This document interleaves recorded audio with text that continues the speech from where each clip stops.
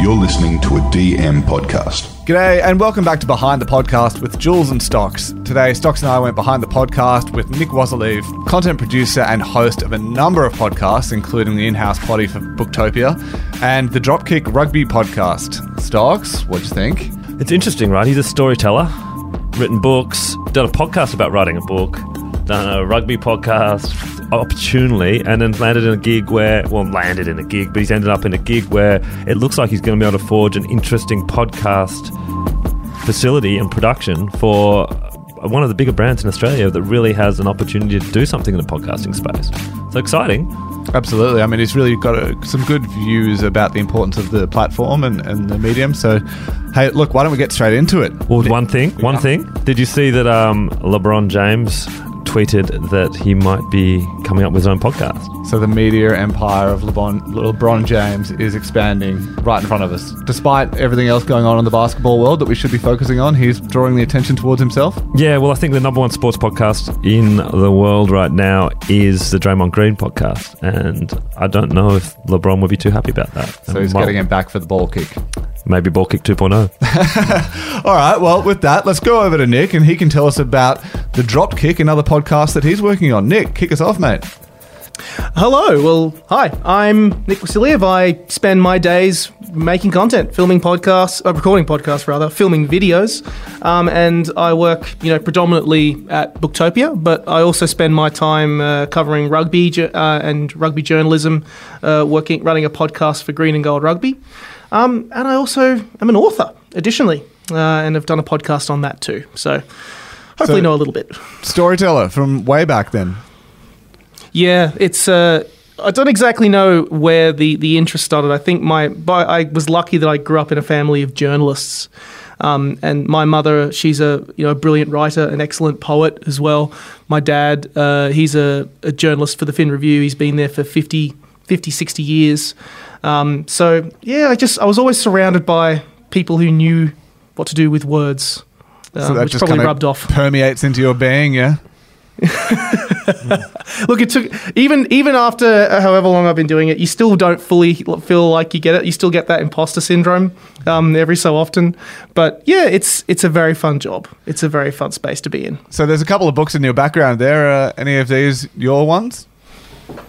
No, my book. A lot of these are books that we do here at Booktopia. So a couple of them are done by, we have a publishing arm here called Brio Books, and these guys basically spend their days putting fantastic books out. They've done a lot of really great books. They've done some stuff with Dr. Karl, and they've done a couple of other books with Adam Spencer, and they recently had one of their books make the shortlist for the Miles Franklin Award last year, which is Daniel David Wood's At the Edge of the Solid World, which made it last year. But yeah, that's a lot of them. My book is a different book. It's called When Men Cry, which I also did through them. Do you want to tell us a little bit about the book and the process and the podcast, I guess? Yeah, that book, it took about 5 years to write. The story basically is 5 blokes start on a night out on the town. They're going out for some beers, having a bit of fun, kind of early 2020 Sydney, time we're in now. But as the night goes on, it becomes clear that something is really off with one of the guys in this group of 4 friends. And essentially the story is how the other 3 guys in this group of mates struggle to ask the question, how are you? Are you okay? So it's really a story about how men talk to each other and the fact that they often struggle to communicate the feelings that they express. It kind of came together while I was at university because I grew up in the country, and so kind of went to college at university. And all the people that I lived with would often suffer from these issues, but they just couldn't express themselves. They really, especially blokes, they were terrible at kind of explaining how they felt, where they kind of, how to express themselves when they knew that they weren't feeling okay. And so this story just kind of emerged over 4 or 5 years. Once I finally committed it to paper and got it out, I was able to land the job that I currently have now at Booktopia. They kind of discovered that here I was out there doing this stuff. I'd done a few other different podcasts, and I was able to land up where I ended now. And it was such a unique experience learning about the publishing space from that that I did my own podcast last year, which kind of documented my entire, like the process that I had gone through, because so many people have a book in them. It's such I feel like it's such a cliche to say, but every person has got a fascinating story and a fascinating book within them. And from that, I think you can basically saying, well, this is, if you actually really are serious about committing it to the page, these are the things that you're gonna have to do, which was essentially the purpose of that podcast I did last year. And what's the name of that podcast? It's called A Little Idea. It's kind of a mini series of about 5 or 6 episodes where I document the entire process from writing through to publication, or the actual process of finding a publishing deal specifically, the value of editing, the value of having a really good editor who kind of, sits down and essentially is your first reader of the book. Actually, the process of design, and then committing the book to print, and then finally the process of advertising, getting it out there in the world, getting it into bookstores. And in each of those episodes, I sit down with someone in the industry who I've been very lucky to meet in the last 2 years of working in it. It was a really fun podcast to put together, and the people who were very gracious with their time to talk about the industry that we all love so much in books and publishing. When you came over to Booktopia, were you having these discussions about having a podcast as a part of this role of yours? No, it kind of emerged out of nowhere, really. Because when I originally put my book out, you're essentially doing everything, because when I originally published When Men Cry, it was kind of self-published. I didn't have any real contacts in the industry, and I was very lucky to work with a team called Lime Books, who are based in Chatswood, who are an independent publishing house, who helped me get that book out. But once, essentially in terms of marketing and getting it out there, I was essentially on my own. So it was a case of just learning, well, I need to put content out there to get people interested in this book. And one of the things that I first came up with was, well, let's do a podcast, because people were very interested whenever I was talking about the book. They were interested about, well, how did you actually get published? Like, you finish a manuscript, but what next? And most people who are interested in it, just they are completely lost. They don't know who to approach, what the process is. So it's, instead of kind of feeling lost in the dark, my aim with this little podcast was essentially to kind of light the path a little bit for them, to give them a sense or an expectation of, well, if you are going to write a book and this is something that you're going to do, this is what the process looks like if you are up for it.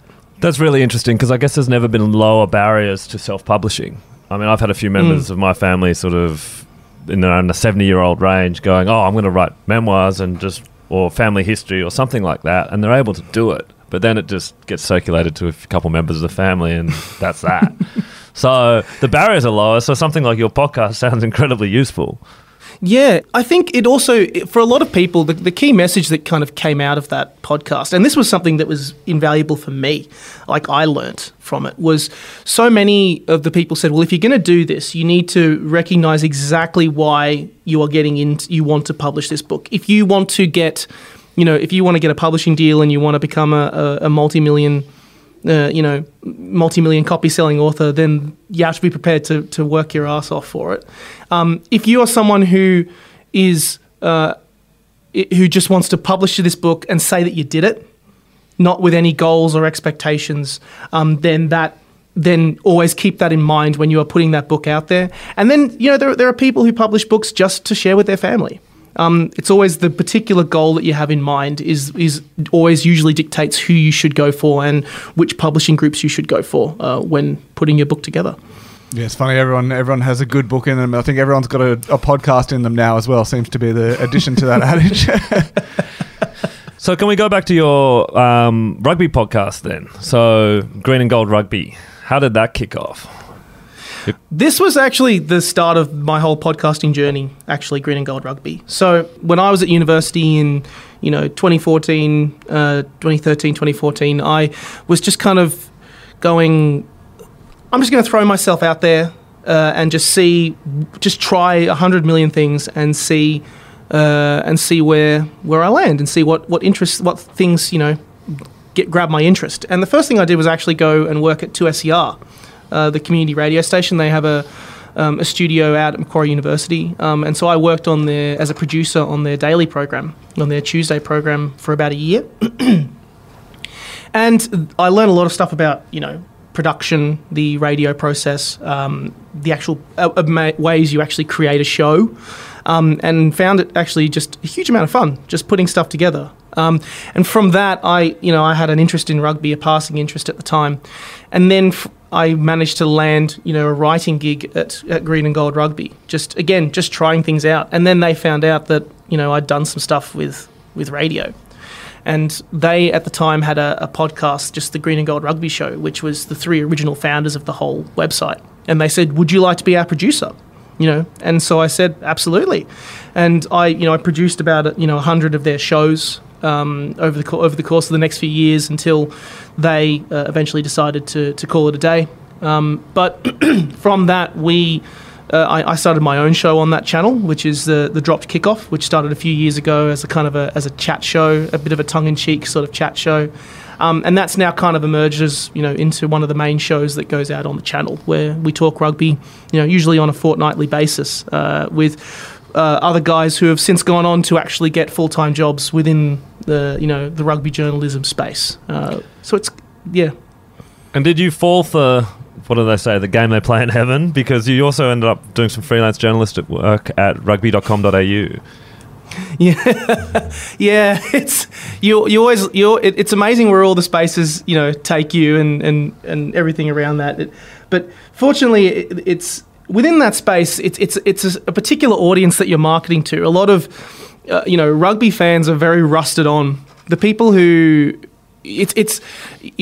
often within podcasting spaces, you have to really identify. You have to really kind of make sure you nail who your audience is and who you're looking for. With rugby fans and rugby supporters, the majority of people have either played rugby or played the game and are personally familiar with it, or they know someone who has played the game and is personally familiar with it. So it's once you kind of grab that audience, they just kind of gravitate towards you quite a lot. There's just a real identification of, well, this is what, if this podcast is interested in this thing that I'm very passionate about, they really kind of are very rusted on. They're rusted on. They're set. And I was very lucky that the Green and Gold Rugby audience was already very much established way before I showed up, and have since enjoyed listening to our podcast when we started. I was going to say, because rugby sort of has a bit of a famous lack of marketing, I suppose, of the actual Wallabies team and everything else that goes around it. Did you find it? You're probably more successful at marketing your podcast than they are of the actual game itself. We always joke about how, because one of the guys who runs the podcast, works there, and he says he still can't find their marketing pigeon, the pigeon who looks at it. But yeah, it kind of rugby is in a very interesting space in terms of its marketing, and I think it's starting to address it a little bit. In the past, I think it's terms of how it's viewed, the sport has often impacted its marketing. And I think it's realising now that if it wants to kind of, stay competitive in a very, very strong, very competitive sporting landscape, it has to really do something different and move with the times a little bit. The good thing is that they're leaning into things like podcasts and they're leaning into stuff like that. And a good thing that they agreed with was when we started actually doing work for them was absolutely you can keep doing your podcast. You can absolutely keep doing that. You still have that space, to be able to talk about the game, because at the end of the day, it's a fan engagement thing, and that's what they want. Because if fans are interested in the game and the discussion is happening, then all the better. And additionally, so many great podcasts like that have emerged and grown in the last couple of years too, as the whole podcast space in general has expanded. So with that space, the rugby, I think, is starting to start to spread out and express itself in new ways. So hopefully the marketing pigeon will start to fly once again. We may have a pigeon-looking mask just outside the studio, actually, in our office, which we've used for a couple of things. Do you think that Stan's taking over the broadcast rights has been beneficial for rugby? I think so. as much as, rugby was kind of, at the time when it first signed to Fox many years ago, looking at rugby history, I think at the time it was incredibly beneficial for the sport and the code, especially because the teams were performing. But if you look at where audiences are going these days, people are less inclined to pay for the stuff that Fox offers. People are going to streaming services like your Netflixes and your Binges and your Disney Pluses and your Stans. So it's a natural progression for sport to make that transition over to streaming services in any capacity. I mean, you even have to look at you go to the States. A lot of those large sporting codes like the NFL and the NBA, they own the content from start to finish. They have whole streaming platforms where people can watch that. So to go in that streaming direction, I think is the natural progression for sport, and I think that it's been reflected in the fact that rugby has had increased interest since going with Stan. The last year, I think the grand final of the Super Rugby AU competition, which was on Stan but also on free to air, it grabbed an audience of nearly 500,000.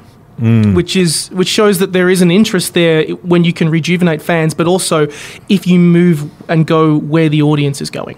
Yeah, it's very interesting. The accessibility seems to improve. There's nothing I like more than the ability to also watch a mini version of any sporting game, whether it's Formula One through to rugby, so you can just consume more when you're on the run. And I think just cleaning up the voices as well and coming in a fresh set of voices. A guy like Sean Maloney we had on our rugby podcast a few times, but also then for Stan to be flexible enough to give him his own podcast as well. Yeah. It's really positive stuff, I think, for A, podcasting, and B, I guess, for rugby.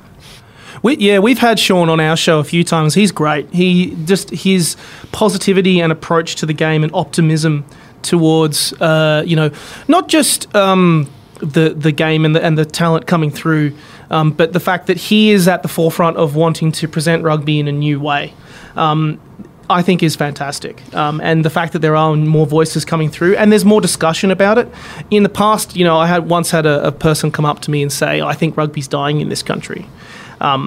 And that was many years ago, but the truth is that there are so many people who care about this game and who are now motivated to make and enact positive change, that I don't think that that's going to happen. I believe that rugby's stronger than that. It's stronger than that. I think at the grassroots, it's always going to be able to. That's going to mean it's always going to stand. The foundation's there. It's interesting. So Sean Maloney, actually, this is a little confession. I think back 2011, I only was reminded of this the other day. The very first podcast I dabbled in was a podcast with Sean Maloney, a mate of his, Andrew Harvey, who's a sort of Manly Marlins legend, and another guy. And it was basically a sports/betting podcast. It was really good gear, but it was just too early. And we only did it 3 or 4 times, never actually pushed it out to the universe. There's still time, Stock. There's still time. Well, they reminded me, they go, did you think we were going to be Batuta before Batuta? I said, mate, I don't have that power, and you weren't that good. But yeah, it was funny. I'd completely forgotten about that. How do you find the podcasting space, working from Booktopia then to rugby and the other ones that you're involved in? What's the kind of, is there a real difference in purpose that you see that medium supporting each of those entities? Yeah, absolutely. So, I mean, the angle that you take with Booktopia, because we've recently rebranded the Booktopia podcast to Tell Me What to Read, which is now kind of an entertainment sub-brand, essentially, of Booktopia. The audience there is, in the past, has been, I think, the aim that we're trying to achieve is really kind of broaden that entertainment side of things with Booktopia. I think that there are a lot of people who, whether they're casual readers or hard rusted on readers, there is a book out there that exists for everybody. And if people say to me, I just don't read books or I don't like books, my thought is, well, you haven't found the right one yet, because there will come a point in your life where you will come across a book that you cannot put down, that you cannot stop reading. It's happened to me so many times. I've loved every time it has happened. And the trick is that at the end of the day, for example, books are entertainment. So with our podcast, we aim to lean into that a bit more and kind of have more recognisable names coming on, telling us about their reading habits, the books that they're enjoying, as well as established authors who come on and talk about, they'll talk about their books, but they'll also talk about books that maybe people will go, well, hey, maybe I should go check that out. So the goal with that, always kind of keeping in mind of the audience is the message that is the learnings that I've always picked up whenever I have done a podcast, because Dropped Kickoff podcast is very different to how you do Tell Me What to Read podcast at Booktopia. It's always just keeping the audience and who's listening on the other end in mind. It's funny. So many of the podcasts that are out there are about discovery of another media type, be it like books or TV or movies or whatever. It's helping people navigate through just the plethora of content that's out there to be able to decide what then to watch or listen to or read. But then you've also got the promotion of your own podcast to get that out there in front of people from the many, many, many, many millions of podcasts that are available for people. What do you do to help promote the different shows that you have? I mean, you obviously have something like Booktopia, where I'm imagining there's millions of people visiting the site each day and EDM lists. Yeah, that's right. So what are you able to utilize to kind of really get your message out there and then help people get into that system of discovery? This is a space that's evolving hugely for us, even as we speak right now. So even as I don't necessarily have all the answers as I'm speaking to you right now, but good things that we do is, first of all, kind of the idea originally, first of all, around our rebrand. A lot of people, at Booktopia, when they think of Booktopia, they think of the key retail brand anywhere they can buy any book there at all. Actually, at our offices, we have people who are they're obsessed with books. They love them. It's a space filled with people who just love books, Australian books, international books, whatever. And they don't know that, and a lot of people don't know that we have, for example, a blog where we publish articles every single day, and they don't know that we have a podcast where we talk with, people who may be interested, they talk with the authors that they're interested in. So, things for us are kind of trying to leverage off that, utilizing that retail audience and trying to reframe how people view Booktopia, the brand. It's not just the retail brand, but also that there is a key entertainment goal in mind. That it's not just the fact that we are a bookseller. We have people who love books and will talk about them all the time. And so things like, first of all, with our social media, we've recently done a rebrand of ourselves on Twitter. We have a Facebook group leaning into that audience. And in addition, but just kind of making that entertainment side stand out a bit more is the key goals that we're trying to take now. I mean, obviously, everything that you're doing is all about discovery, as we've sort of touched on. One of the key things that we like to ask our guests is, can they recommend any podcasts for our audience to listen to? So, obviously you're spending a lot of time in the book world, but do you have a little bit of podcasting time yourself where you can just kick the heels up and swirl a glass of wine? So I do like to listen to a lot of book podcasts, but also kind of, history podcasts as well. I'm all, if you were to ask me, like, similar to my literary taste, like my reading taste, I like lots of literary, kind of deep stuff. I kind of, gravitate towards that stuff. So some of my podcast go-tos are very, kind of in that strange vein. So, for example, whenever I want to kind of, really get into a focused mood or look at stuff, I, for example, listen to, we have a podcaster called Danny V, and she has a podcast called the Words and Nerds podcast, where anyone can talk about any book anywhere. It's such a fantastic, she does this fantastic show. It's a really great. So they recently crossed 500 episodes recently. So they do fantastic work in terms of the literary space, but even history ones. Like I don't know why, but I got obsessed with the TV show Chernobyl. Several years ago. And they had a podcast that came out, and I often go, even if I'm just looking for inspiration or looking for small things that they do, I go and look and listen to that podcast, not just because of the subject matter, which I find really interesting, but just how did they actually put that together? What were the small, smart things that they did to make that podcast work as well as it does? Is another great one. Or even ones like Teacher's Pet. That podcast has been everywhere. But it's been everywhere for a reason, because it's just really well put together, really well examined, and it displays the information that has been compiled extremely well. It shows the versatility of the medium. So sometimes I'll listen to podcasts, for pleasure. Other times I'll listen for inspiration and just go, how the hell did they do that? And try and transplant that to shows that I'm putting together. Chernobyl's a great shout, because I've watched 2 episodes of the series, but I've listened to that entire podcast. So. It's a great podcast. It really is. They did an extra episode as well. I think they did the one where they actually got the lead actor, Jared Harris, to talk about some of the processes and experiences that he had, and it just as a companion piece to the show, I think and the way that is also just put together, how they often throw to the director or they throw to the production designer and talk about the specific stuff, but also the distinction of what was fiction or what was made fiction for dramatic effect, and then what was actual information, and then they contrast it with the information that they actually couldn't put in because the truth was much worse. Yeah. Which the thought of that just makes me go, oh my God, like you could have gone worse than you actually did. And that show's intense. That show's so intense. It seems like there's quite a fascination in kind of craft around, I love that stuff. You're watching, listening to, reading. Is there any advice you'd give to people who are looking to start out around podcasting and maybe how they can incorporate, the craft into that, or whatever kind of advice you'd like to give, really? The one thing I always say is you just set up a microphone and just do it. It seems like such a cliche. But there's a quote from Neil Gaiman about writing where he says, "This is how you do writing. You sit down and you type one word after the other until it is done. It is that easy and it is that hard."